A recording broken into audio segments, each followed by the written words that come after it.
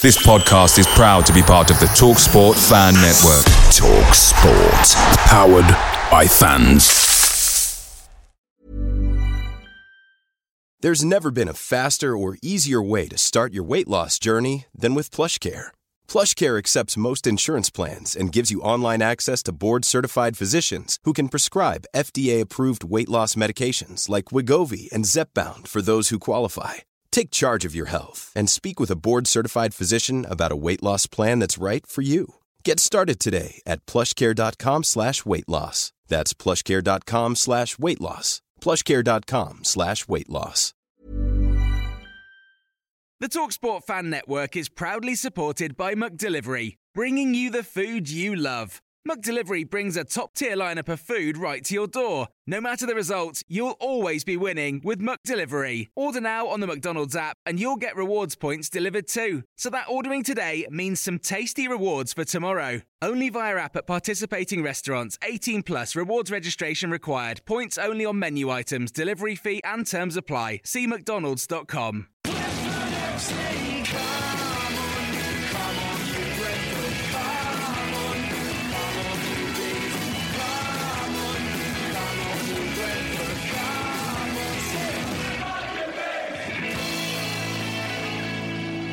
This is the Besotted Pride of West London podcast.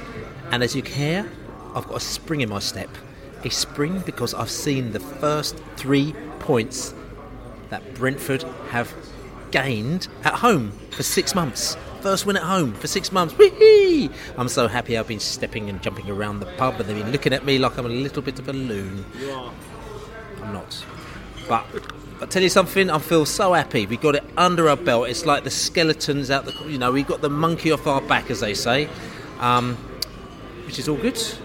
But at the end of the day, it's only 3 points and we need to do it again. My name is Billy Grant and I am back in West London at the Tap on the Line pub in Kew Gardens.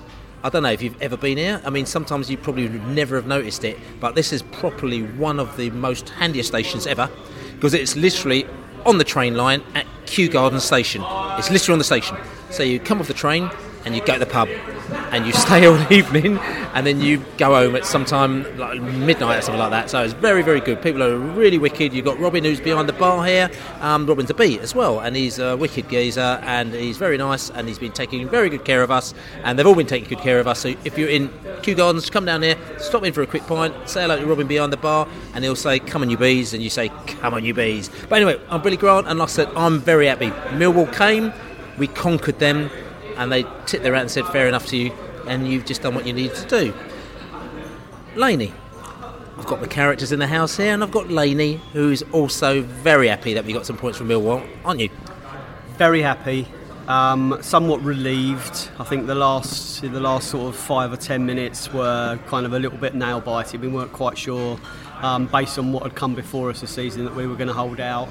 Thankfully we did. I've got to say, really quite happy with this pub. Considering that I spent one of the most miserable nights of my life in this pub, when we got relegated at Bristol City back in 92, 93, for some reason we came here and it was called the something and Firkin. It might have been the Flower and Firkin, forgotten what it was, and we drank ourselves silly on dog bolter at the time. I don't know if you remember that. Loopy juice. And the other thing as well, I started giving out a couple of clues as to what pub we were going to use tonight on Twitter earlier, and I had a couple of meetings so I couldn't carry it on, but next week we're going to play pub battleships, and we're going to start off with a pub and then we've got to say left a bit, like east a bit, north a bit, west, south a bit, and then whoever it is that gets the pub name we'll direct message and we'll invite you down for a pint with us on the podcast. So I don't know where it's going to be next week, but pub battleships next week, mate. Very, very good idea. And I'm quite up for it, actually. I'll get my board out, you know. Anyway, I hope. Oh, yeah. But, okay, I'll be here anyway. We've sung about battleship. Yeah, that's right. We've sung about battleship. So obviously people have presumed from that if we're going to be doing pub battleships, it won't be a pub in Italy. The development team are going to be playing in Italy next Wednesday. We haven't given up all hope of going to Italy as yet. However, we're still looking at the flights, and we're still looking at the hotels, and we're still looking at the logistics. It's a 5:30 kick-off, Italy time. So yeah, we'll just see how it goes. So maybe pub battleships will come from West London, or maybe even close to me in North London, or maybe it come from North Milano, you know.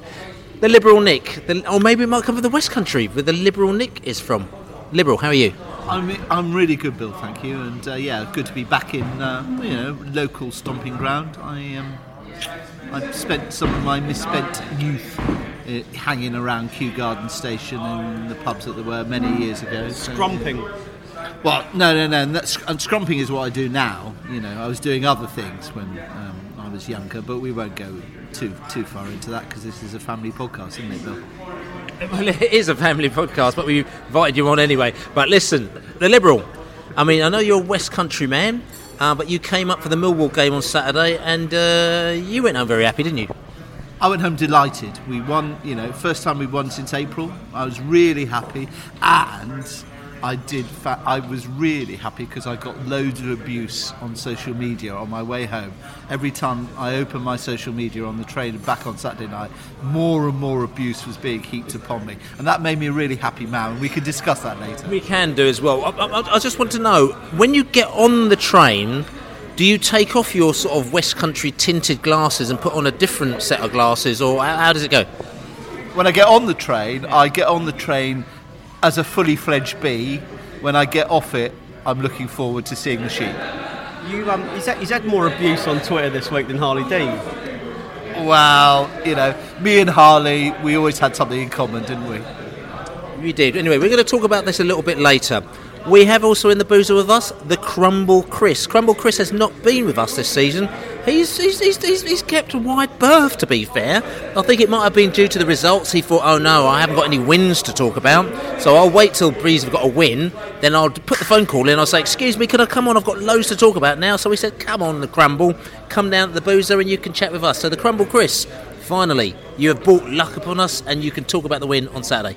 Yeah, I had a very good day on Saturday. It was brilliant. I haven't been back because my pre-season predictions were dreadful. I'm sure we'll go into those later. But yeah, no, it was really pleasing to see the win on Saturday, and I'm just pleased that we can all get around the table and discuss how great it was and how we're going to win again on Saturday as well. Excellent. So anyway, it's been a bit of a week this week as well. I mean, like I said, obviously we had the win on Saturday, and then a couple of days ago, I think it was 2 days ago, there was a really weird red sky. It wasn't even red sky at night; it was red sky during the day. And also down the West Country way as well, there was a bit of a storm. Whipping up a storm it was as well. Liberal, you were caught up in all sorts of power cut malarkey, weren't you? Absolutely. I had 7 hours without electricity. I mean, it got so bad that I had to start talking to my wife. I mean, it was that bad, Yeah, that's serious. It's interesting you say 7 hours without electricity. I mean, listen, we know you live down the West Country, but we didn't actually. No, we're not going to stereotype at all. But we didn't realise that you had electricity down there at all. So you're probably doing quite well. Well, yeah, that's right. Yeah, no, I mean, the hamster fell off the wheel, so we weren't able to produce it. No, I mean, seriously, actually, it does get. If you've never experienced being without electrical power for more than 2 hours, it's funny. You lead a whole new way of life, and it's. I hope it's not a too frequent occurrence. Did you sort of get the cape on and everything like that? You started sort of singing all sorts of kind of really weird songs, and in the house. We got a campfire going, sat round with a few candles, and meditated. Bill, a campfire right in the middle of your living room. Well, it's the West Country, isn't it? It doesn't matter. You've got loads of wood, and you've got a broken down ceiling, so the smoke just goes through the roof. No problem. Okay, I must come down and have a look at this. But listen as well, because like I said to you, it's quite stormy. I mean, people say that the storm was tropical storm almost, or some sort of hurricane, West Country. I mean, the last time there was some sort of storm beforehand. Remember when they knocked down the trees in Seven Oaks, and Michael Fish got it all wrong, and they seem to have got it all wrong as well today, because they said the storm's name was Ophelia. But we're thinking, this ain't right. I mean, they name it in alphabetical order, Ophelia with an O. Surely, I mean, especially we're sitting around here, these storm names should be named in honour of Brentford players. So we're thinking that this last storm, it's not Ophelia, it should be. What do you think it is, Laney? Owusu or Amigi. It can't be two. Just which one? I'm happy with the Owusu. It's more Storm-like, I'd say. So you think that everyone was out there when the old Storms go with their hands in the air, sort of going, oh, pushing it away with their hands, yeah. That's right. So if after Owusu, then what's going to come after Owusu? What do you think? It's got to be Piemonte. It has to be. There's no alternative. I mean, that's not a tropical storm. That's a sort of more of a European, Italian storm, though, isn't it? It's just a bit of like drizzle, isn't it? You know, we're British, we can handle that, but it's emotional. It's vibrant. It's European. It's continental. A bit of a player as well, the Piemonte, from what I can understand. So do you think that he might be messing around with us a little bit? The Storm, sort of playing with us. A bit of this, bit of that. You know how it is on the continent. They can't handle this British weather. That's right. And then Liberal. I mean, I'm just wondering after Piemonte, what do you reckon? Quinn. It's got to be Rob Quinn, hasn't it? I mean, that's what we're going for. But yeah, for the Q. But actually, the biggest storm will come. The Quinn one will be one that everybody forgets about. It'll blow 3 or 4. Category, whatever the lowest category is. That'll be it for Robert. One. Yeah, that'll be storm. That's just sort of it's a fart, isn't it? Because the big storm, will then come in. Which one's that? Roland. The Roland storm. The storm will roll in. Oh, Roland's you're not allowed. Rolling. You're not allowed to mention that, are you? You're not allowed to mention that. Well, you're a chum, aren't you? Did you mention it? Who? I don't know. Not mention it. Anyway, big storm. Roland's actually. You know. But the Roland storm will be the only one where you have a blue sky. Never mind red sky. It'll be that blue sky, with white streaks through the hair. Badge kissing and everything. Yeah. And then after that, I mean, like I said to you, we're coming through the storm season, probably the last storm of the season. We're thinking it might be a Savile storm. So now it's just a kind of a wet drizzle. It's not even a tropical storm. It's not nothing. You just blow over. We'll fall over probably or dive over. I think a Shipley is like S is a Shipley. You want like a proper moody big brewing storm. Okay. Right, we're going for it. So this is basically that is autumn in Brentford land, in Stormland as Brentford. So we. I want a Sam Saunders. I want a Sam Saunders storm because it's the only storm where you'll get a suntan at the same time.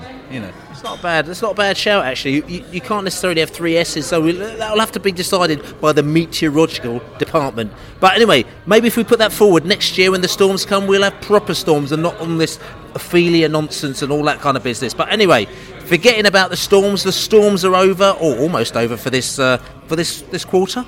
That's very American. We're going to go back to Saturday when we played Millwall, when we beat Millwall, when we actually were very, very nervous for the last 20 minutes. We were whistling, we were howling, we were putting our hands over our eyes. We were very, very nervous that Millwall were going to equalise. They had a penalty and they missed the penalty. They came down and Bentley made brilliant saves, but still, we stuck it out. We got the 3 points and we clapped them off at the end like they won the FA Cup final. It was absolutely brilliant. But forget about us talking about it. Let's go back to the pub. Let's listen to what the fans had to say, Millwall fans and Brentford fans, after the game. Two good teams actually. Millwall were a tough side to play against, and I think our man of the match first half was Sawyer's superb. Really controlled the game. Second half, Bentley really came into his own. 2 brilliant saves before the penalty save. Again, superb. Really good performance from us against a good team. Well done, Brentford. It's a big win. We missed some chances, but we took an aerial assault in the second half and we stood up to it. And fair play to the boys for doing that. At the end, some of our game management wasn't great. We had the chance to hold the ball up top and we didn't quite do it. We missed Sawyers when we moved him wide, and to be honest, we're badly lacking someone like Canos to come and give us an attacking impetus as a sub. But it's a big win and a great win. If Millwall are going to go away disappointed, they got the ball in the net just after the penalty was given, but you have to play to the whistle. It's a big win. Come on, you bees! We needed that, really. I've spoken to you after most of the games where I don't know what to say. Today we didn't play quite so well, but finally got that little bit of luck we needed, really, with the penalty, and we'll go back and we'll laugh about that. But we did all right. There was some good stuff in there. The nerves kicked in at the end. You can talk about whether it's game management or not, but they were desperate to hang on a little bit at the end, and they threw at us. They put the giraffe up front. But all in all, enough good stuff. We needed 3 points. We got it. Happy days. Yeah, it was a tough game today, I tell you. They threw everything at us. Big boys, dirty looking play, I think it was. There's only one football team a day, mate, that was us. And we came through in the end, thankfully. We stopped playing, then we started panicking because we 1-0 up for the first time in a long time at home. I don't think we knew what to do with it then. and then they threw everything at us. It was back to the wall, I think it was second half, but we actually stood firm. Don't know how we did it. We did it in the end. Richard Lee, but Richard Lee, I mean, you watched this game today. How do you think? Because we've been gutted. Brentford have been playing some great football, like Millwall from what I've heard, but haven't been quite getting the results. We finally managed to eke out a result today. I mean, how do you think this game went? It was. I mean, it was a tight game. I think. Obviously, from a goalkeeping point of view, it was great to see Dan Bentley and play to the level that he did. And I think if it wasn't for him, it's probably a draw today, if not a different result. So, credit to. That's credit to Brentford, I guess, for digging in the end. The team's ready. It's set up to be top six, I think, but it hasn't quite started the way it should have, in my opinion. The reason I wanted to actually contribute tonight, Billy, was I actually wanted to praise the referee. I thought the refereing performance today was superb. Given some of the rubbish that we've had to put up with in the Championship this year, Lee Probert, who is a Premiership referee, I'm sure some of the Millwall are probably complaining about what happened over the penalty, but as a whole, I thought it was really fair on. He made a lot of let a lot of challenges go, stuff that in the Championship we would have seen cards produced, we would have seen the game stop-start. He let the game flow in a good way, and I reckon I'm first to criticise when referees have a bad game. This time I think we really ought to say all Championship referees should be sent a videotape of this game and said, look how a Premiership referee did this game. I think we were tenacious, we really got stuck in, but I just thought we lacked a little bit of belief. We've lost Steve Morrison up front, and without that it felt to me like we were hoofing it a little bit too much aimlessly forward and just hoping for the best. Having said that, I thought we could have easily got a point out of the game, and I thought that actually the incident in the game really was that Lee Probert didn't play advantage and got that goal back for a penalty. If that had stood, we would have got that. We would have got a point, which I think would have been a fair result, to be honest. I loved our performance today. I thought we were committed all over the park. Clarkey at left back, absolute star of the show. Bentley in goal, man of the match. Superb penalty save. But ultimately, I think, and I hate to say this, the focus of the match, which should be all about us winning at home and getting 3 points, is about the match officials. I thought they were probably the worst 3 match officials that I've seen at any level in football ever. The match official, Mr. Probert, strutting around like an arrogant peacock in the middle of the park, not giving challenges, and that invites Millwall to make more and more challenges and become more and more physical. The pushing and shoving in the box and outside the box largely went unpunished. With half an hour to go, I predicted to my friends all around me, he just needs one rash challenge from Brentford in the box and he will give a penalty. Fortunately, Bentley stepped up and made a fantastic save. He's my man of the match. But, we should be talking about Brentford getting a win at home, moving up the table. But unfortunately, most of the controversy will be around the match officials, who I thought were just shocking. It went our way, and it just shows you, we say it a lot, it's a 9-month season, and, we looked comfortable today without looking particularly special. And, I'm just glad we could hold out those last 10 minutes, last 15 minutes, Bill. They was like, oh God, we were counting down the clock just to prove that we could hold out and win, and we did. And I think it probably did us a favour as Brentford fans. We know that we can go, we can be pushed and it can be nail biting, but we can hold out to win. And I think the lads did particularly well today, and just bring on Sunderland next week, and I think more of the same. So the Millwall match, brilliant, love it. Points in the bag. Stay behind after the pub afterwards. People were in the pub till midnight, I think it was. It's really funny. It's just how things change when you win a game. People are buzzing, they're really happy. To be fair, the Millwall fans came behind afterwards, they were drinking with us, they said, fair play to you, you were right, you were very respectful, and we had a good evening with the Millwall fans, but, looked at the clock and it was 12 o'clock, thank God for the night trains, and got the night train, got home about 2:30 in the morning, something absolutely ridiculous, but it was a great night. At the Globe, and I think the Nelson, and probably the Griffin, and everywhere else, it was absolutely teething tremendous night as well. And also we had Bobby Booker down there as well, which we'll probably talk about a little bit later, Unfiltered, and there was so much London Pride Unfiltered going down on Saturday. It was brilliant, so everyone was in a really, really good mood. Millwall match though, coming back to that, let's be honest, we were a little bit lucky. I mean, you've got to be in it to win it, and we were a little bit lucky. You know, we had a penalty. Millwall missed the penalty. Why did they miss the penalty? I can't answer that question. Maybe they thought they were a little bit, tried to be a little bit clever with the way that they took that penalty. Maybe, like I said to you, Bentley pulled off 2 fantastic saves as well, at least 2, if not 3 fantastic saves, and Millwall were coming at us. Some people say, to be honest with you, we were handling them, and that's just what we have to do. But still, we've seen too many situations where we've lost points very late on the game, so we were very nervous indeed. You were very nervous, weren't you, Laney? Yeah, I was nervous because, you just start to doubt whether you can actually ever win again at home. When you haven't won for such a long time. But the thing I'd like to sort of compare is the feeling back in the pub after the Reading game where we should have won the game and then conceded a penalty and they scored it and it was a draw. And we went back and we just couldn't be bothered or face talking about it because we're like, God, why haven't we won again? What excuse can we now pull out for this one? And then the Millwall game on Saturday where it was pretty similar. We'd gone ahead and they'd missed their penalty. So, and then we'd held out. We really did hold out. And I wouldn't say it was backs to the wall so much, but you did kind of think what's going to happen, what sort of curveball was going to be thrown our way. So I think the only important thing was that it was our second win in 3 games. We need to now start making winning a habit, and again that's a cliche, but we know that we're a good enough team to sort of edge out these results more often than not now. And there's probably only been 1 game this season in the league where we've kind of really deserved not to win, and the rest of them, we could have had sort of maybe half a dozen, maybe sort of 9 more points on the table, and we're up there. We're going to talk about where we are in the table compared to where we thought we are later on, but yeah, it was a relief, and we did celebrate it in style back in the pub.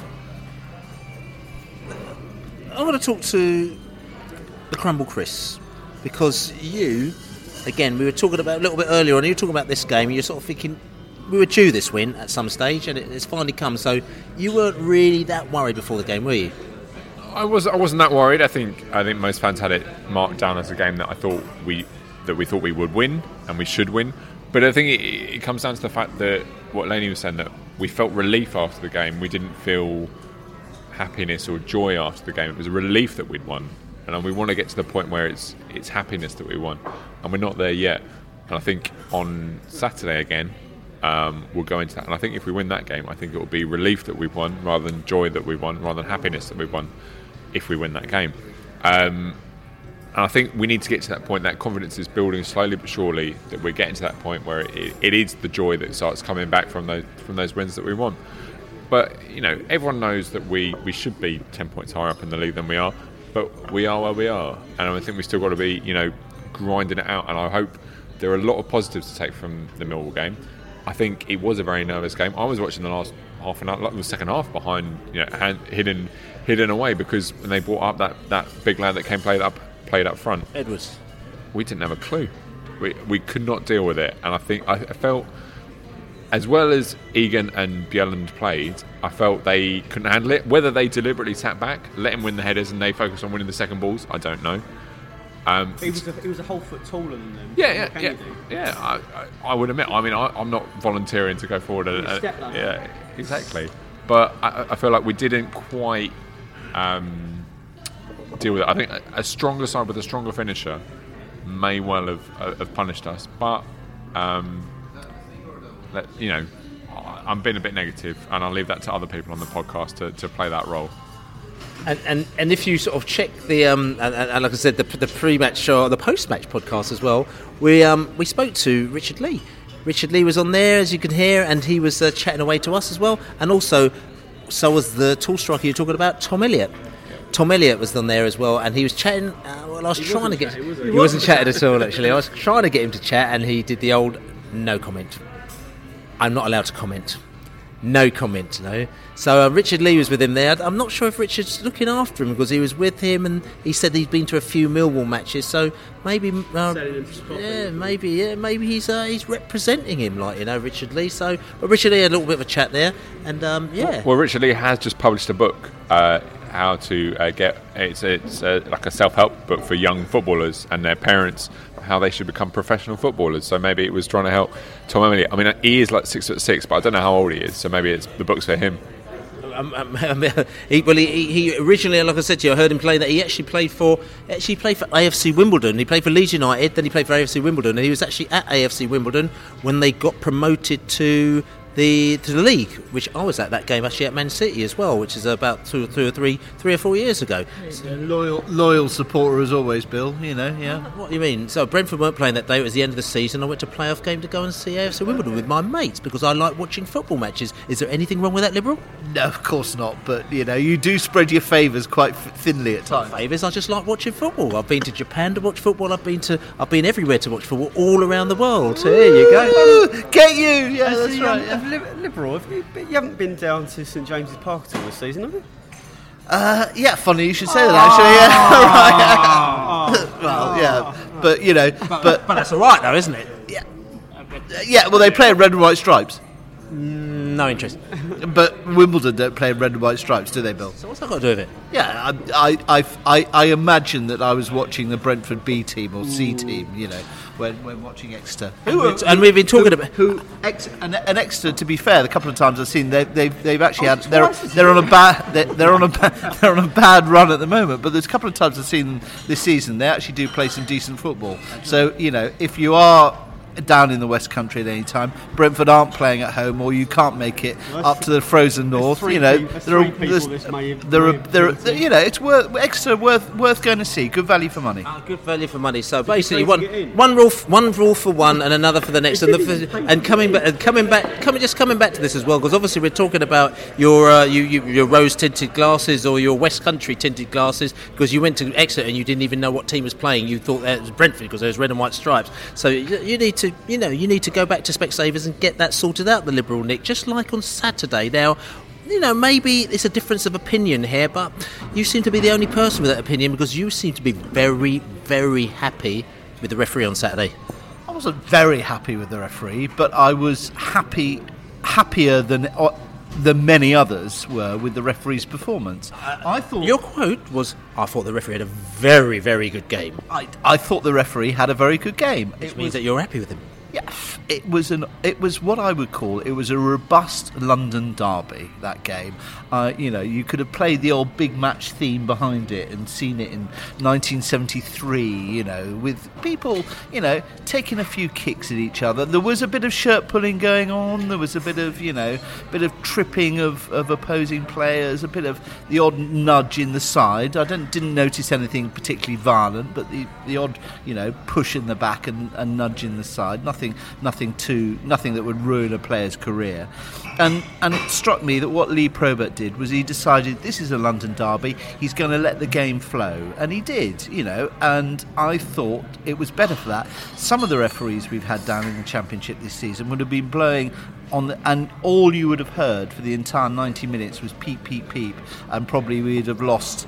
A player on either side would have been sent off. Instead, Lee Probert refereed it. He recognised that both teams, and I have to say now that I was actually I'd heard good reports about Millwall. I hadn't seen Millwall play this season, but I'd heard quite good reports about what Neil Harris had done. Your mate Neil? My mate Neil has done at the New Den, and I thought that actually they were a bit of a hoofball team, kick it up, get it up to the big guy and see what happened on then. And I was slightly disappointed by Millwall's performance. But what I wasn't disappointed by was the way that Brentford really battled and hung in there. And I think it would have done, the 11, 12, 13 players that were on the pitch for us on Saturday quite good to have been involved in a typical rumbustious London derby, which the referee let go, and people had to show a bit of character in that game, and we showed that character and we won it. I mean, it was quite pleasing. I agree with Nick that the referee did let quite a lot go, and there was only 2 or 3 yellow cards in the end of it. So I think that was pleasing to see. It was quite a physical game. I think he was let down by his linesman. There was a very, very obvious shoulder check from George Saville on Ryan Woods, which the linesman didn't give. Obviously, the referee was onside, the linesman didn't give. But I think I don't want to be talking about the referee. I want to be talking about how well, quite a few of our players played. I thought someone who hasn't come in for a lot of credit after the game, but was excellent, was Josh Clark. I thought he played very, very well. I thought the defence did well. I thought Vibe looked all right. A man coming back from several weeks out. I think we played well. I think we're playing well. We're just struggling to find that confidence as a team. It was all pleasing. Fought well. On to the next one.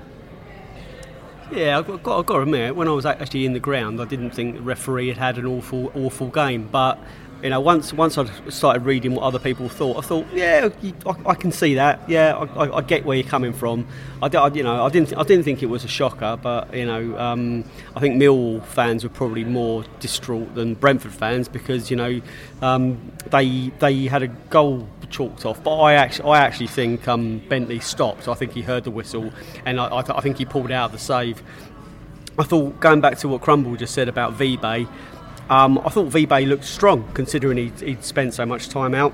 One move in particular where he kind of like tussled and he went shoulder to shoulder with his marker on just inside the near the halfway line, and he really battled, and he did look really particularly strong. So I think that bodes well. I think whatever the coaching staff or whatever the sort of recovery staff have been working with him while he's been coming back from his hamstring, he's strong. His upper body strength looks really strong, and I think there's a lot of hope there. I've got no problem with Morpay, but I think having another option up there, it can only help.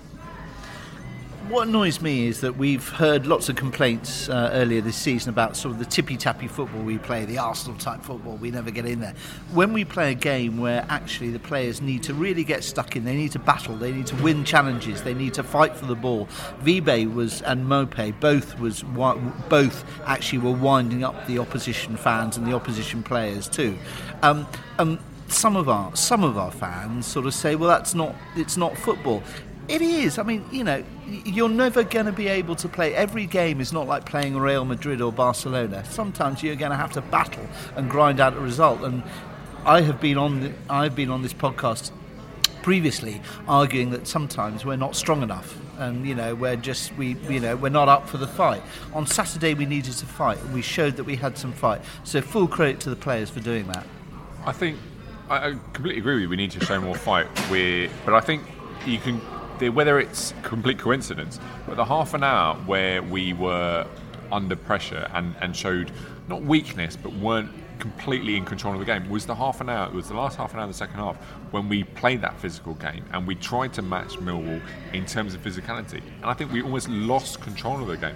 You saw in the last few minutes when we actually thought, right, Sawyers and Vibe tried to play a few passes together and actually trying to keep the ball. Why they didn't run into the corner in the last minute, I'm not sure. I think that was probably the lack of confidence. But when we tried to match Millwall for physicality, that's when they smell blood in the water and they think no side will match them, because there's this belief about them that no side can match them. And we couldn't. We got the ball down and passed it around them. Everyone saw that we were the better football team. And I fear that whilst I agree with you that we need to show a bit more physicality, playing a physical game is not going to win us points this season. Yeah, but I think Chris makes a really good point about the last few minutes where we weren't putting the ball. I mean, it's the Brentford style, isn't it? Is that we pass the ball around, we play to each other. And it worries me is that have the players got that so ingrained into them is that they're forgetting what is the footballing sense, is that at times you just need to go run it down into the corners and sit on the ball run out time. And it's almost as though we don't almost as though the players are told this is not what you ever do as a Brentford player. I kind of agree with you, but I think sometimes we get more nervous than the players do, and I think, you know, if they're that comfortable in the way they play in football, why should they necessarily change it? I mean, I agree with you. Like, run the, I'm not being pedantic. Yeah, you do run, you take it to the corner and you run it down, but that's kind of, sometimes I think we're also guilty of being a little bit panicky, and if the players aren't panicky, why should we be, really? And I've got to say as well, I thought like Bjelland and Egan look pretty solid at the back. They come on a lot of aerial bombardment. With Dalsgaard and Clark again. I'm still waiting for a little bit more out of Josephson. At the tail end of last season, I was like, got to sign this guy. Have to take up the second year option on him. Can't miss out on him. He needs to do a lot more for me. Well, Josephson, I would suggest to you, is the type of player who actually isn't up for the battling game that you had to do against Millwall. I mean, he needs the time and the space to be able to play. I think Josephson we'll see play much better against the teams that will give us the time and the space, rather than the battling style that Millwall provide. I agree with you about Egan and Bella, and what was really, I mean, there were some long balls coming in, and we've been very critical on past months about, Brentford being called out by the long balls. There were a lot of long balls from Millwall on Saturday, and we dealt with them pretty much impeccably, and I think full credit should go to the defence for that. We did bring Mepham on towards the end, and we did bring another defender on. Maybe that's the sort of playing it a bit safer. But yeah, I mean, as you said, we have been really susceptible to this long ball, and we've seen it time and time again where they do just punt it in because they know it's our weakness. And then Millwall really did blitz us on Saturday, and it didn't pay off. So, whether they got unlucky, whether it was excellent defending by us, whether it was a mixture of both, but on Saturday it paid off. It was a long overdue home win. We just need to follow that up on Saturday with at least one more point, but probably three. We need to ruin Sunderland on Saturday.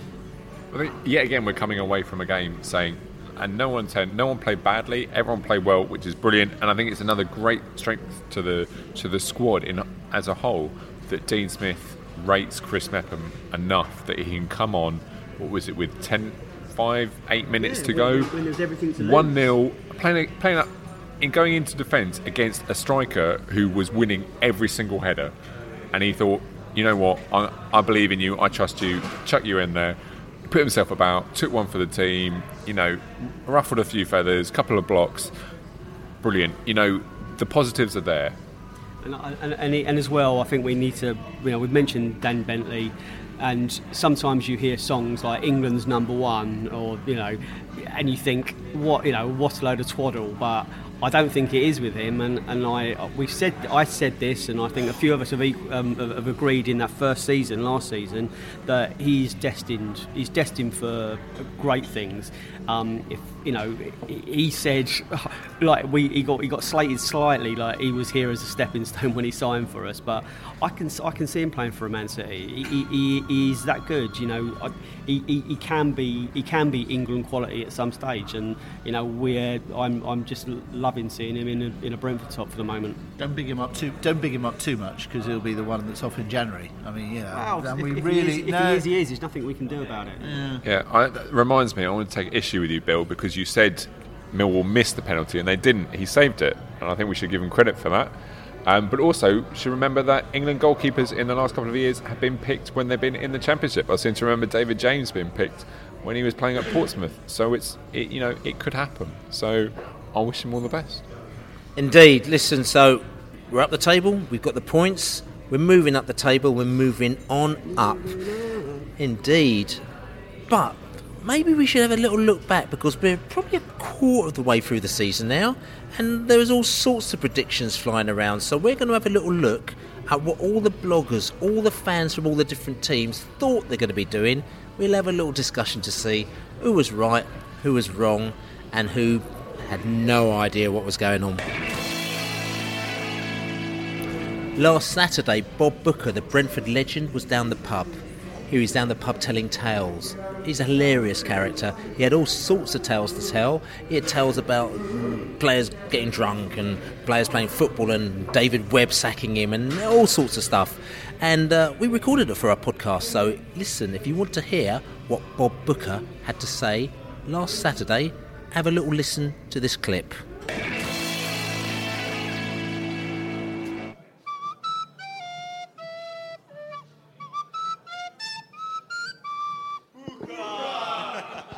Now, can you do ooh ah Bob Booker? I said ooh ah Bob Booker.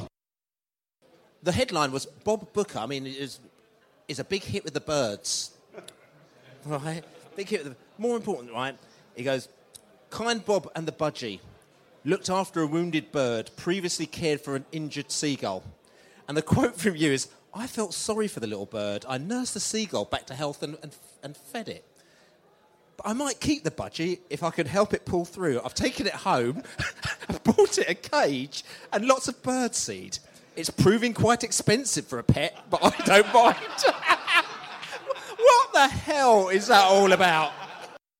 And his dad was a thief, but he was a nice thief. So he never come back, and it was a tough time, and not one that I really sort of relished thinking about too much, but it happened, and you have to get on with it. And he said, "I want to write a book about you." First and foremost, I thought, why would anyone want to write a book about Bob Booker? He's just a lower league footballer. All right, been to Sheffield United, it's no real big deal. Done okay, got into the first division. Bit of a journeyman, been at that level all his life. But started in non-league, worked in a factory, became a coach, become an assistant manager. What's he doing now? What's happened in his life while he was in football through the 70s, 80s and 90s? That's the beauty of this book. It's not just about game by game or season by season, what a player's bought with his money or what transfer he's had. It's about what it's like to have depression. What's it like to have no money? What's it like to not be able to pay the bills or not have a car, or how are you going to get to work? You know, everything connected with your life is more or less in that book, as much as we could get in. So once Greville done all the hard work, you know, I say it was easy for me. We used to meet sort of, you know, once a week or once a fortnight, and I used to talk a load of crap into a dictaphone for 2 or 3 hours or 4 hours, and that was hard work. And I do apologise for the tears earlier, but we had a lot of that, didn't we? Because there was a lot of moments in my life that were tough, that you know, and I did have a breakdown and things like that, and it's all in them. People don't see that. They just think a footballer just drifts along in his little world, gets paid, has a nice car, has a nice wife with all the bling, has a couple of kids, nice big house. It's not always like that, especially in that era. It was completely different. And I think a lot of people have read that and gone, hang on a minute, you earned 60 quid a week when you started? Yes, I did earn 60 quid a week. Yeah, and so it's a nice insight to what it's really like to be a footballer in that era, you know, and I think you fans and people that are buying it will relate to that, hopefully. So, and Tony there come up to me and said he'd read the book, and he said, I wasn't your greatest fan to start with, and I didn't really know where you was coming from as a person, but I've read that book, and I get you now, and that's great, you know, so that's what it's all about. So get your money out, it's $12.99. But no, there's no pressure to buy it. You can get it on Amazon as well. You can get it in a Kindle. I actually read it. I've just come back from Mallorca for 3 weeks, and me and my wife read it, laying next to each other on a sunbed, and she read it and I read it, and I was laughing and I was crying and she was crying and laughing, and it just, you know, we're really, really proud of it, aren't we, Greville? It's, you know, it's no big deal. It's not going to make me a millionaire. It's not about that. It's about just letting people know what that time might have been like, and hopefully you, Brighton fans and Sheffield United fans, can relate to that, because it's, you know, there's a lot of Sheffield United stuff in there, there's a lot of Brentford, there's a lot of Brighton stuff. Don't skip through it, because you might find it a little bit interesting what happens at other football clubs. So if you want to buy it, great. If you don't, no problem. I'm not here just for that. I'm just coming here to meet you guys and help Billy and Dave, and it's been great.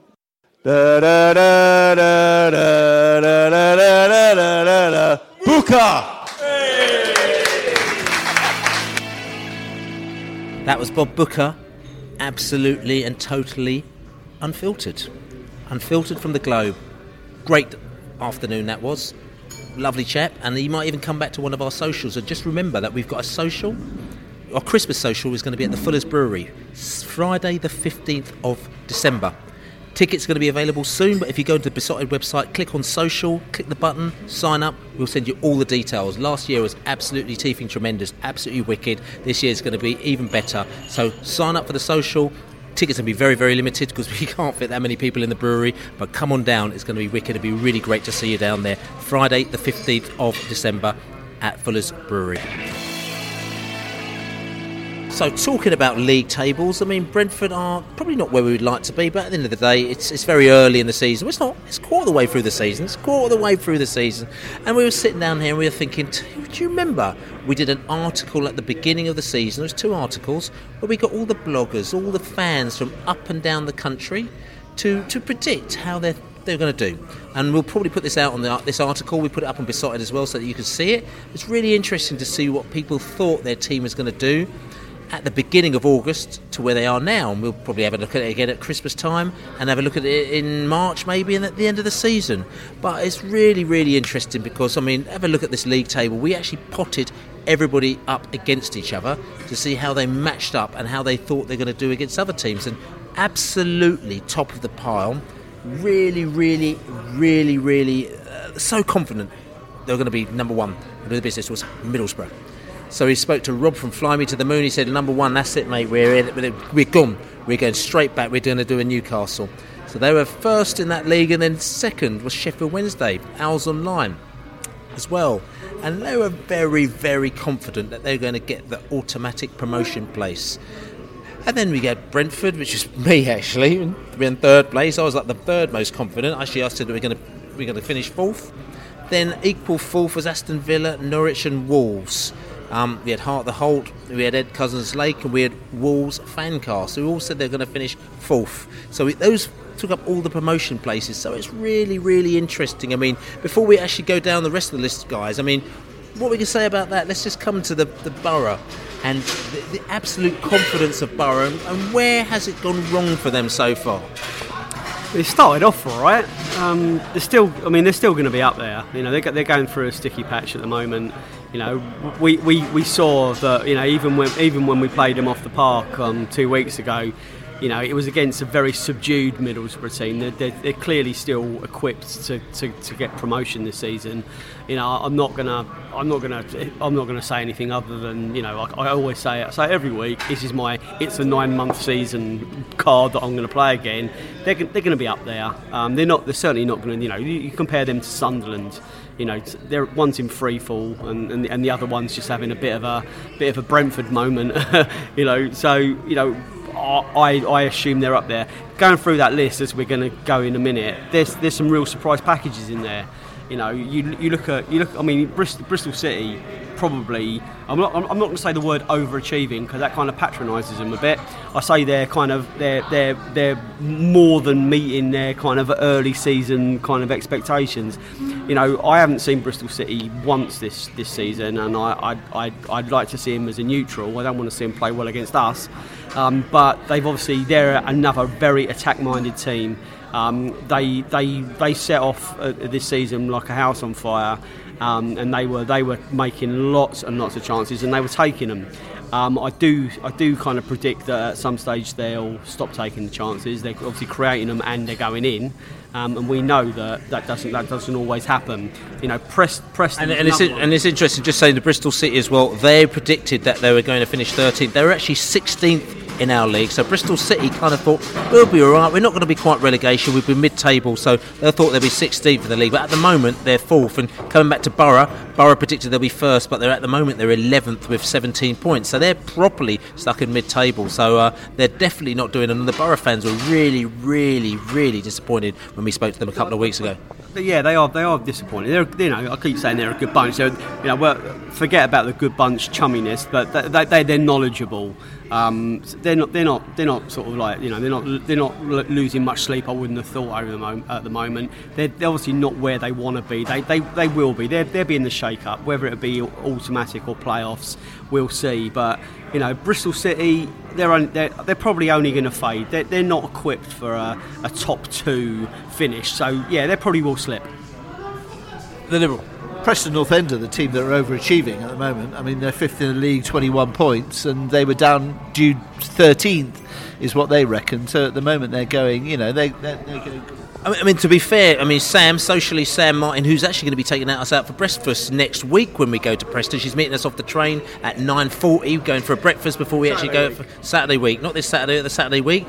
Socially Sam Martin, wicked girl as well. So, but she actually predicted them to be 9th. So that's actually not that far off the 5th where they are. It's just that compared to everybody else, they're actually in 13th. This is the Billy Grant School of Mathematics. 13th is 9th, but is we're equal to the 5th that they really are. I mean, they were solid last year, though. Yeah, but they weren't. I can't see them ending up in the playoff places at the end of the season. I mean, Leeds are sinking. Aston Villa are on the way back up, but of course the really surprising one, well, to me, is Wolves, because those of you long-term listeners will remember that I was a bit sniffy about Wolves, because I thought, they'd entrusted their recruitment policy to one man, one agent, who was just bringing in players from all around Europe, and I thought they would be a sort of fantasy team, really, and you wouldn't get 11 players who would all play in the same way and would all mess around, and they wouldn't get anywhere. And as it is, they're flying high and going for it. And I think you talk to any experts and listening to people on other podcasts and listening to the radio, they'll all say Wolves are definitely going up this season. Well, it's interesting. I mean, again, if you listen to actually another podcast, the old Total Football League podcast, and Chris Powell was on it, and they talked about Wolves as well. And he said Chris Powell's wasn't sure about Wolves beginning of the season, probably like a lot of us as well. And you talked about Mendes as well. I think it's the manager, the agent who's come in and he's brought players. Now the fact is that you sit down and you think agents shouldn't have so much power, agents shouldn't be able to, but Wolverhampton Wanderers will turn around and say to us, well, it's worked for us, or it has so far. Working. Don't know how much it's going to cost them, but at the end of the day, if they get the Premier League, they believe it's going to be right for them. I'm not advocating we should have somebody with so much power, or we shouldn't have someone with so much power, but at the end of the day, I suppose football clubs have preferred. We know they have preferred agents. That's how they work. People that they work with who they think really great. They bring lots of players in. I'm sure clubs have it. Brentford, I'm sure they have it. I'm sure Fulham have it. I'm sure other people have it. And Wolves have obviously got some high-profile agent who is able to bring these very expensive, but also they look very good, these players, to Wolverhampton. I'm not a gambler, but surely what Wolverhampton have done is they've put all their money on the black. And they have gambled it all on the fact that Mendes will be able to get them a collection of players that will take them into the promised land of the Premiership. If it goes wrong, what happens next season? If they don't, if they slip down to a playoff place, and we know that the playoffs are an absolute lottery. They lose the playoffs at the end of the season. They don't go up into the Premiership. What happens then to Wolves? Do they then sink down the table? Because we've spoken to subs today about the Sunderland game. I think it's a real shame, but I can only see Sunderland ending up in League 3 next season, which is probably, in some way, for Sunderland, is probably, and they're going to not appreciate me saying this, but it's probably the right result, because there are some teams that need to get down into the 3rd division of English football to rebuild, to understand where they're going from. Sunderland is a one-city club. It's a massive club, whatever we might like to think. It deserves to be in the Premiership football, but they may need to sink a bit lower before they get better. Again, and just coming back to Wolves Fancast, who actually wrote the article for the pre-season blog, to say what they're going to do, and they were kind of confident, but they didn't want to push it too high, so they actually predicted they were going to be 5th, which put them in the playoff places, so they're actually joint 4th, because Aston Villa, Norwich and Wolves all thought they're going to be 5th place. So the fact that they're actually at the top of the pile is almost like we know we're going to do quite well, but we don't want to say we're going to do fantastic, just like what Middlesbrough did. And also coming back to Sunderland as well, because we did talk to Love Supreme before the start of the season as well. Absolutely A1 original fanzine from back in the day. They're still there doing their business, and they're doing it full time, and they're just doing it really, really well. Really nice set of lads. And we're going to be talking to Sobsy from Love Supreme a little bit later in this podcast about Sunderland. But Love Supreme, they weren't overly confident, but they said we're going to be 13th, which is mid-table. But compared to everybody else who is obviously a little bit more enthusiastic and optimistic, they actually ended up in our league table 16th,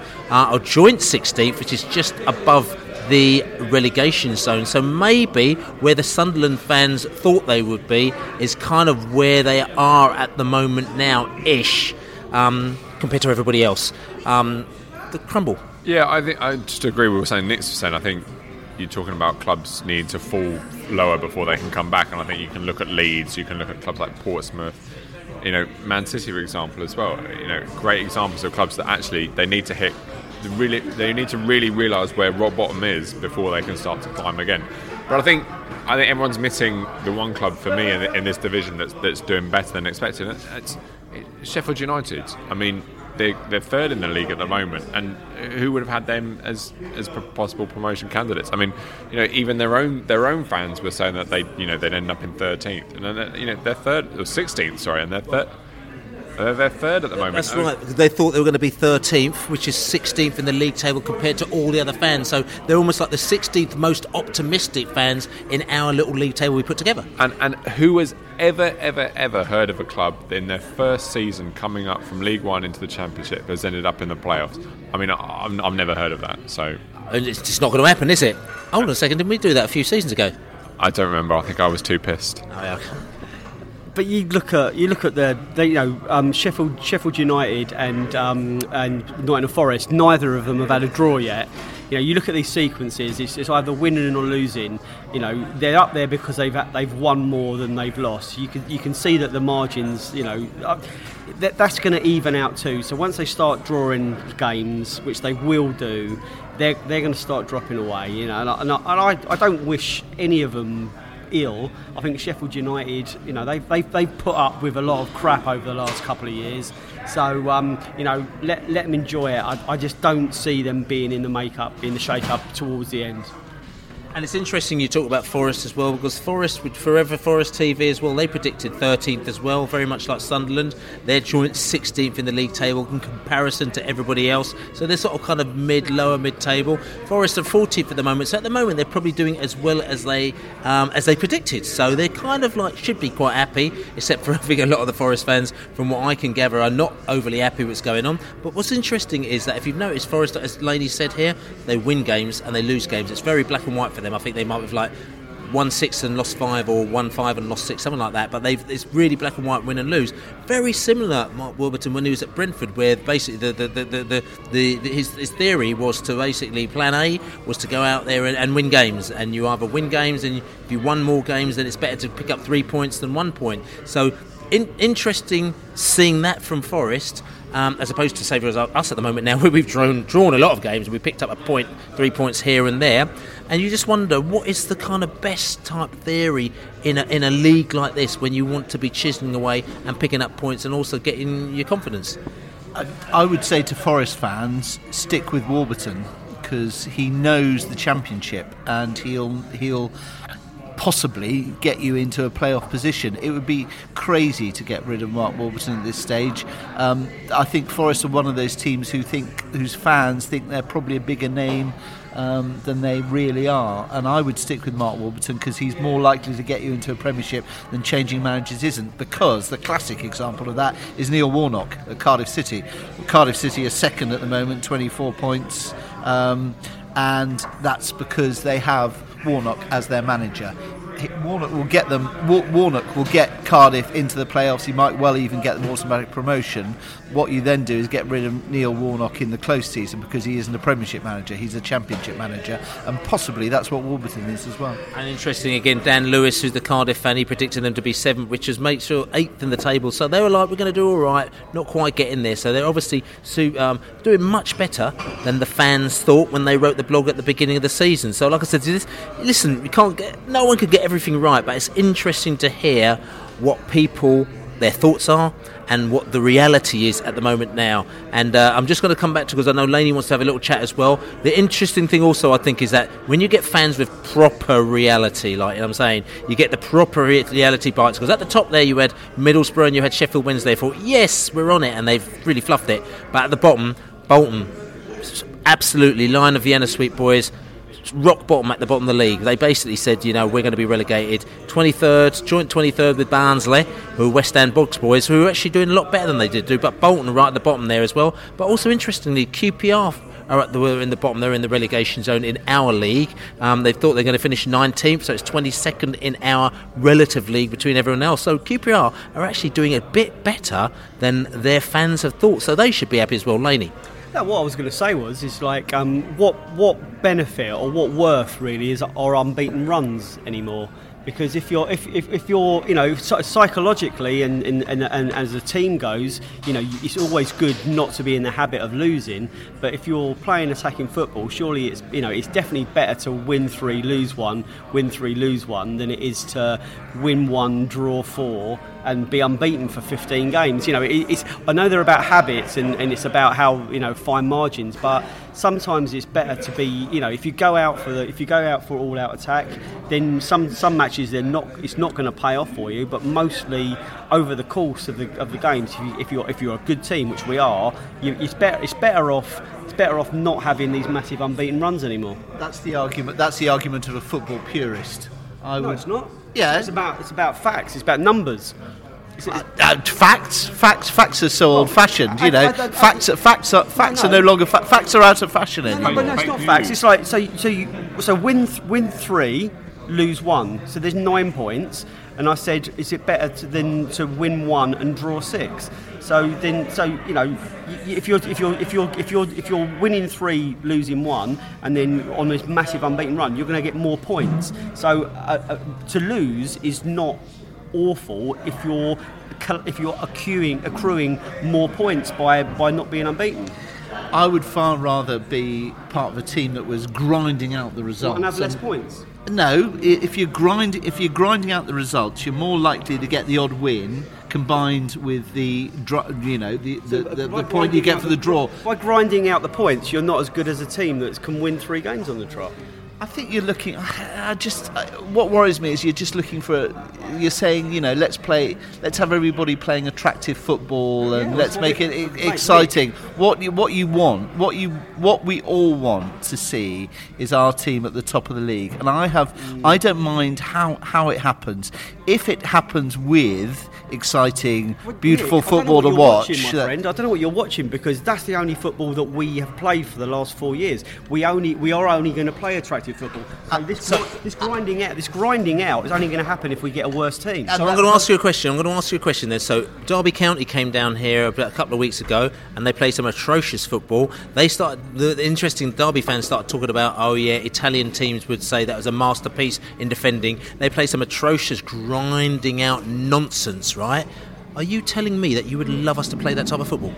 No, I'm saying the Derby football was particularly unattractive, but were I to be able to see a team that was in the playoff zone and challenging for automatic promotion, or one that is currently just a few points, very few points off the relegation zone, I think I might want to see my team compromise a bit and be fighting up at the top of the league rather than down the bottom of the league. So you would play Derby-style football if you were 10 places higher, is what you're saying? I wouldn't play Derby-style football. I would play a style of football that ensured that we were up the top end of the... So what if Derby-style football ensured that you were at the top end? You would be happy with that, would you? I would be pleased to see where we were in the league, yes.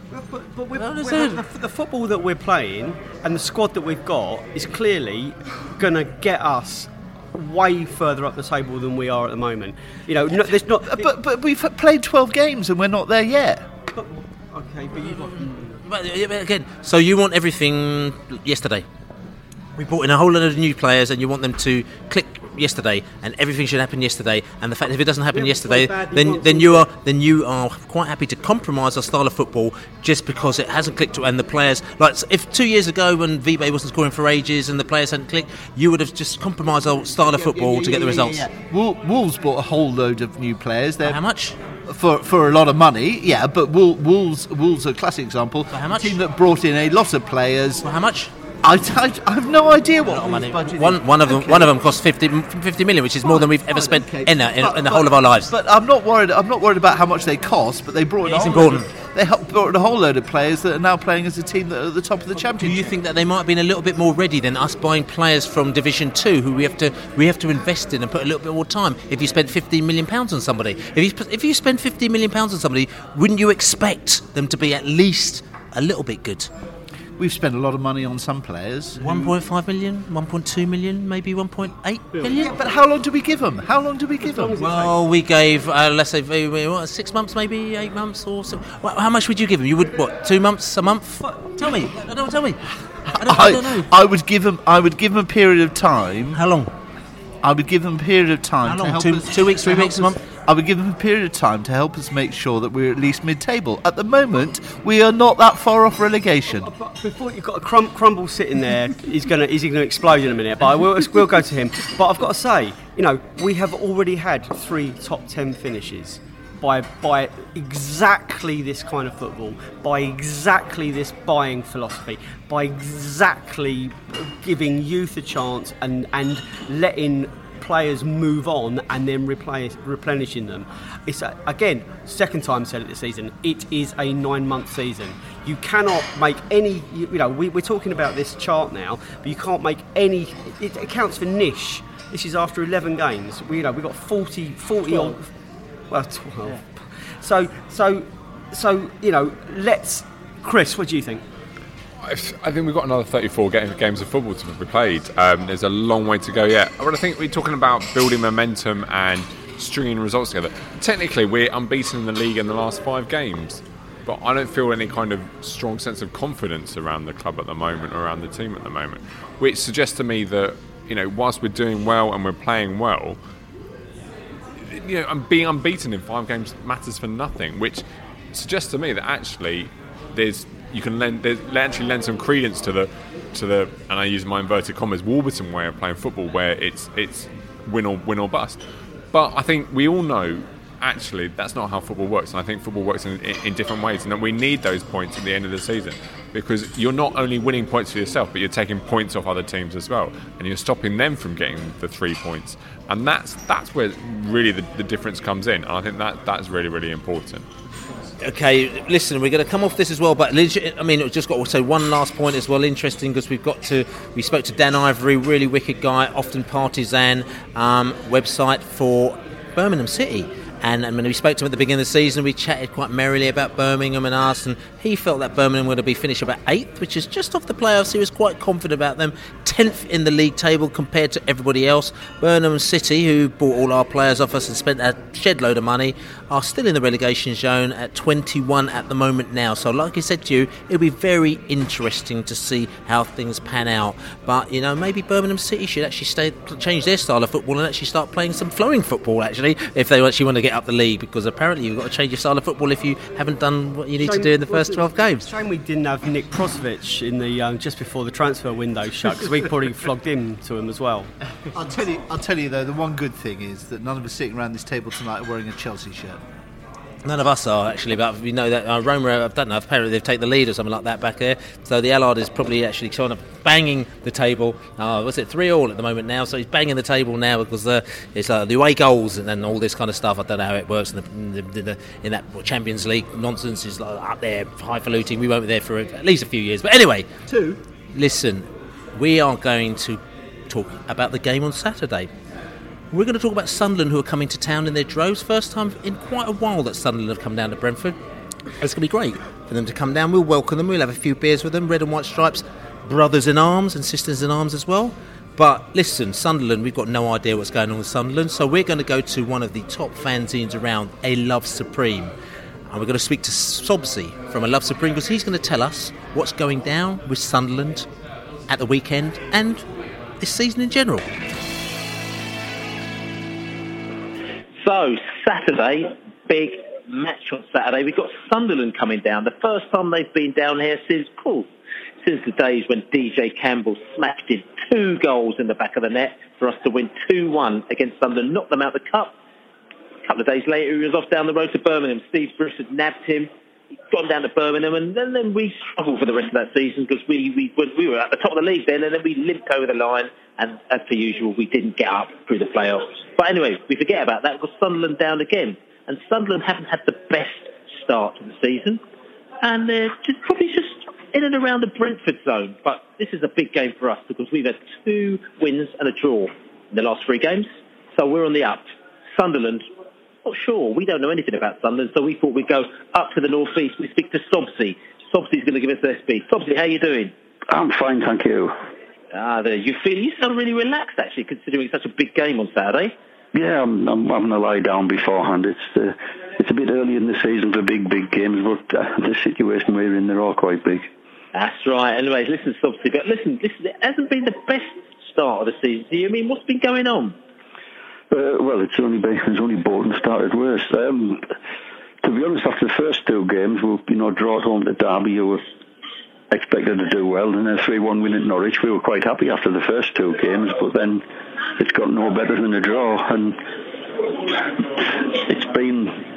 we haven't even been in the lead at any stage of a home game this year. So it sounds like you might be better away from home than you're at home, to be quite honest with you. Quite possibly. We've not won a home game. We have won some away games, but not many. But it gets to people. We've been just surviving for the last 4 or 5 years, and we expected, quite rightly, I think, with an entire new squad just about brought in, the manager experience at that level, to have at least a moderate start to the season, and quite a lot of people have been felt a bit of a kick in the teeth. So, listen, obviously, I mean, Brentford fans have got lots of questions, I've got lots of questions, everyone's got lots of questions, we've got no answers for them, but we thought the best person to ask them is you yourself. So we thought, let's ask Sobsey. I've got all the characters in the house here who are in the pub, we've had a couple of pints of Pride and Unfiltered and Red Stuff and everything, and we're feeling quite merry, so we thought we're going to ask Sobsey. So I'm going to pass you over to Laney, who's going to ask Sobsey. Hi, Sobsey, how you doing, mate? I'm okay, mate. Yeah, you're keeping your pecker up, are you, mate? I certainly am. I've got a question for you, Sobsey, if you don't mind. Simon Grayson, when he took over at Sunderland, he vowed to take you back to where you should be. He didn't mean League 3, did he? He didn't. We can't take us back to League 3 because we've never been to League 3 technically, but we have been in the third level. And that was a long time ago. It's a natural thing for a manager to say, and I think we would expect them to say that. And I think most have accepted that the first thing you do was build a team and a squad that was a championship squad, and then tweak it to make a good championship squad. So that doesn't seem to be happening, and and without sort of, I'm not trying to stir it up. It's become not a laughing stock, I'd say, but he's really. I mean, how long do you give him? Because I know he's a decent guy overall, but it's clearly not working. Do you think he's going to be given a chance, or have you had enough? Well, there's two schools of thought. I mean, nobody thinks that he's done a very good job so far, except there's those who for the last month have said, right, he's not going to get shot of them. But then there's others who agree with him, but think, look, the model, for want of a better word, that Sunderland's had in the last few years is to give a manager 10 months, sack him and then start again. And so for that reason, a lot of people say, look, for goodness sake, whatever it is, if it was, Jimmy Campbell, let him stay as manager, just so that all the people he's brought in, the backroom staff, the 10 new players, this, that and the other, to give it a little more than 2 months to see if it works. That might not, but sacking the manager every 10 months simply doesn't. No, we've seen that so often. All right, I look forward to seeing you on Saturday, mate. You're welcome to the Globe, and you bring your mates, and we'll have win or lose, we'll have a few beers with you, mate. I'm going to pass you over to Liberal. You go with him, all right? Okay. Hello, mate. Probably you from Love Supreme fanzine, which is one of the best around. I've let the guys into a little secret here is that Sunderland are my second team because my grandfather used to go and stand on Roker Park for a good 30 years. So, yeah. But what we'd like to do is provide, on this pod, we'd like to give people a bit of knowledge, So who is the one player that we should be looking out for from the Sunderland team on Saturday? Who should we be cheering?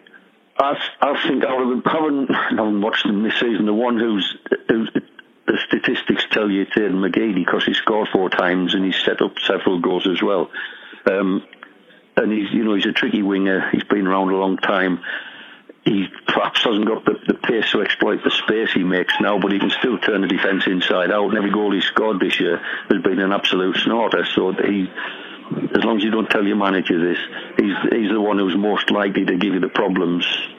Is he somebody who plays the ball on the ground and tries to take on defenders, or long balls over the top? Oh, he's very much a a Scottish winger. He plays with his socks around his ankles. He'll turn you inside out. The old Jimmy Johnson, yeah, that's right. That's, he's quite a big lad for a winger. He's about 5'10", 5'11", so he's not a tiny one, but his problem is he'll try and do a Cruyff turn in his own penalty box to get out of trouble. That's the way he plays. Well, some of our players are like that too, so it could be we could see some good footballing skills. Yeah. Thanks, somebody. Look forward to seeing you on Saturday, and I'll pass you on to Crumble Crew. Yeah. Okay. Hi there, Subsy. A question for me. So obviously, you're coming down to the capital. It's a big day out for you guys. Obviously, it's your cup final. So I want to know, away from the football, what are you most looking forward to on your big day out? On Saturday, I'm going to meet up with an old school friend who I've seen him a couple of months ago when he was up this way with his family, but he's lived in Twickenham for the best part of 30 years. So meeting with him and his son, who grew up as a son of fan in West London, didn't see his team win till he was past 20. Feels like us this season then. Yeah. And any kind of drink, any local we're meeting him off the train at South Ealing, so we're going to have a walk down the road, and possibly we've been told that the tavern is a little bit too posh for us. Yeah, they won't let you in there. Yeah, okay, we'll wander down the road. I think the Nelson, Billy provided a list of a few. Yeah, you won't go wrong in there. No, we will probably wander down there. Yeah, the Nelson and the Globe, you won't go wrong with those. They sound good to me. Excellent. All right, mate, I wish you all the best. Thank you very much. Sobsy. So you talk to all the characters, the podcast characters, and I think they feel satisfied because you've given them knowledge, you've given them some good knowledge. But just to wind this up, because Saturday, it's a big game, and I know you're a little bit nervous about Saturday's game, but how do you think it's going to pan out? Well, having watched us every game this season, you think that one day we might eradicate all the individual errors and we might play well for 90 minutes. And Duncan Watmore's had a game and a bit back now, and he's somebody you'll not like playing against because he just runs straight at you and you don't know which way he's going and he's on top of you, and that causes a lot of problems. He was Jermaine Defoe's favourite out ball last season, was to give it to Watmore, he'll get you 60 yards and a free kick unless you get in the box and a goal. So he's looking canny. He might give us another outlet. Okay, so you're confident that you might be able to do it, because obviously you must have heard Brentford be playing some absolutely brilliant football this season, good passing game, playing people off the park. We haven't quite scored the goals that we should have done. A little bit of bad luck, a little bit of bad finishing. We've got quite a few new players in there that haven't quite, not saying haven't quite clicked, but they still need to click up. Malpay, good little player, quite enthusiastic, hasn't quite clicked. Ollie Watkins is getting better and better. We've got a new defensive combination in there as well. So it's going to be, I think it's going to be one of those touch and go games where whoever's on their game on Saturday is going to win. So I'm going to ask you a question then, Topsy. What do you reckon score prediction? Well, I said earlier when somebody asked me, I said 3-1 to us. I think that's what we did at Norwich when they were expected to do better than us. And, swap our results around one of our draws for one of your wins and we'd be above you. So we had quite similar stats, but your latest games have been better than ours, as you said at the top of the chart. Right, I always think, it's always 11 against 11 and things might go your way one day. So I think we might have a good day. All right, Sobsy, listen, doesn't matter. We'll see you on Saturday, 1600. A few Sunderland fans will come down. You're going to have a wicked day in Brentford, win or lose. It's a great place. Loads and loads of pubs. If you check out besotted.com, we've got a pub guide in there. If you just check the reviews for this game, check out the podcast as well. We'll have a pub guide. There's loads of places for you to go. All open door, no bouncers, none of that nonsense. You can just come in, have a good drink. You can watch the game, and afterwards you can come back, and hopefully you'll be drowning your sorrows. So, listen, catch up with you Saturday, Sobsy. Nice one. Okay. Thanks, Bill. So that was Sobsy from Sunderland, who's coming down and he's going to have a bit of a laugh. Win or lose, he's going to have a laugh anyway. And all the Sunderland characters are going to have a laugh. Listen, don't worry about it, man. Just listen, just relax yourselves and come down and enjoy yourselves. I know that things ain't going too well for you. We're used to this, you see. We've been down here for years. So at the end of the day, listen, it doesn't really matter. But if there's one place you can come down and have some jokes and have some fun with your mates, come down to Brentford. There's loads of pubs you can go to and you will enjoy yourselves, and just speak to a Brentford fan and they'll buy you a pint and they'll have a laugh. But listen, Sobsy was still quite confident because he said 3-1 was going to be the result, but I know you guys have got some different thoughts on the results. Laney? Well, we've never ever had a 0-0 draw against Sunderland, and looking back through the years, there have been some very, very high scoring games. Lots of 4-1s and 5-1s, and I've been doing the big Brentford book research, and back in 1936 there was Sunderland beat us 5-1 in 36, and it was described as the best football Griffin Park has ever seen. I don't think this Sunderland team are going to rise to that occasion, and I think plenty more water has gone under Kew Bridge since then. So we've seen a lot of good teams, but it's not the same great Sunderland teams of old. So I'm predicting. I'm not taking it for granted, but I think Brentford are going to rub some more salt into their wounds, and I think we're going to pull off a famous victory as we did in the last time that we played them at this level. That's cool. I'm going to go 3-1 Brentford. I think we're going to grind out a result on Saturday. Flowing football or this hoofball that you want us to play? I think we're going to grind out a result, show where we should be, make our way up. You sound like a government minister at the moment. Honest and open. Honest. Honest Nick. That's me. I think no. We'll long-ball Nick a few weeks ago. Well, if we are winning 1-0 with 2 minutes to go, I do really seriously advocate this time long balls into the corner and somebody sitting on the ball, keeping it down there. But no, I think that Sunderland are in a difficult position. They certainly haven't played at somewhere like Griffin Park in their recent history, so they'll be They played at Bournemouth last year. They'll be a bit bemused by the passion that they'll see coming from at least three corners of the ground on Saturday, and I reckon we'll grind out a 2-1 result for the Bees. Crumble. I disagree with what Nick said. I think they've got quite a few players that have actually played at this level already. So they've got James Vaughan, Callum McManaman, what's his face? Grabban, who used to play up front for us. They've got enough players who have played at this level. Doesn't mean they're any good. I think they are where they are because they're not very good. I think we'll grind out another 1-0 win. I think we'll struggle. I think that it's Simon Grayson in charge. They're going to be very tough to break down. They're not going to give us much away. They've got that colossus in defence in John O'Shea. The man never ever makes a mistake. He's an absolute footballing hero, certainly of mine at least. But no, I think a 1-0 win to Brentford, and I reckon Remain as will score again actually. Okay, and then for me, I've said 2-0 to Brentford. I think that we should get a win and we're going to go on a roll. I am a little bit nervous about Grayson because last season he did us when we went up to Preston as well, if I remember rightly, and also Eddie McGeady was playing for Preston as well last season, and he absolutely did us last season. He was wicked last season. He was running at us, and I think he scored at least one wicked goal, if not two wicked goals there. So that could be something to be a little bit nervous about. But other than that, I still think that we're going to hold on there. Listen, we've got the momentum going. It's 2-0 to the Bees, and listen, we're going to carry it on into the Preston game, which we are looking forward to very much. I thought you were going to say we're going to carry it on into the new year. Well, listen, it's one game at a time, So anyway, this is the Besotted. One game at a time, grinding out the results, moving up the table. Listen, this is the Besotted Pride of West London podcast. I want to say, first of all, thank you very much for tuning in.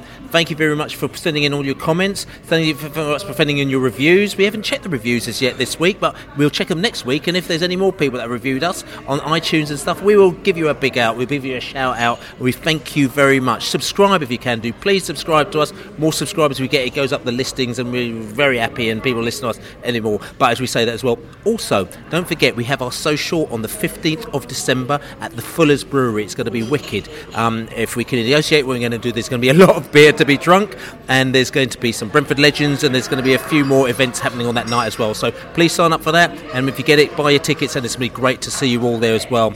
Other than that, Saturday Sunderland, just come down. It's going to have some beers. See some Sunderland fans, have some beers with them as well, because we're going to have a really, really, really good laugh. We've won one game at home, and let's hopefully it will be two on Saturday, as we say. Come on, you Bees! Go on, you Bees!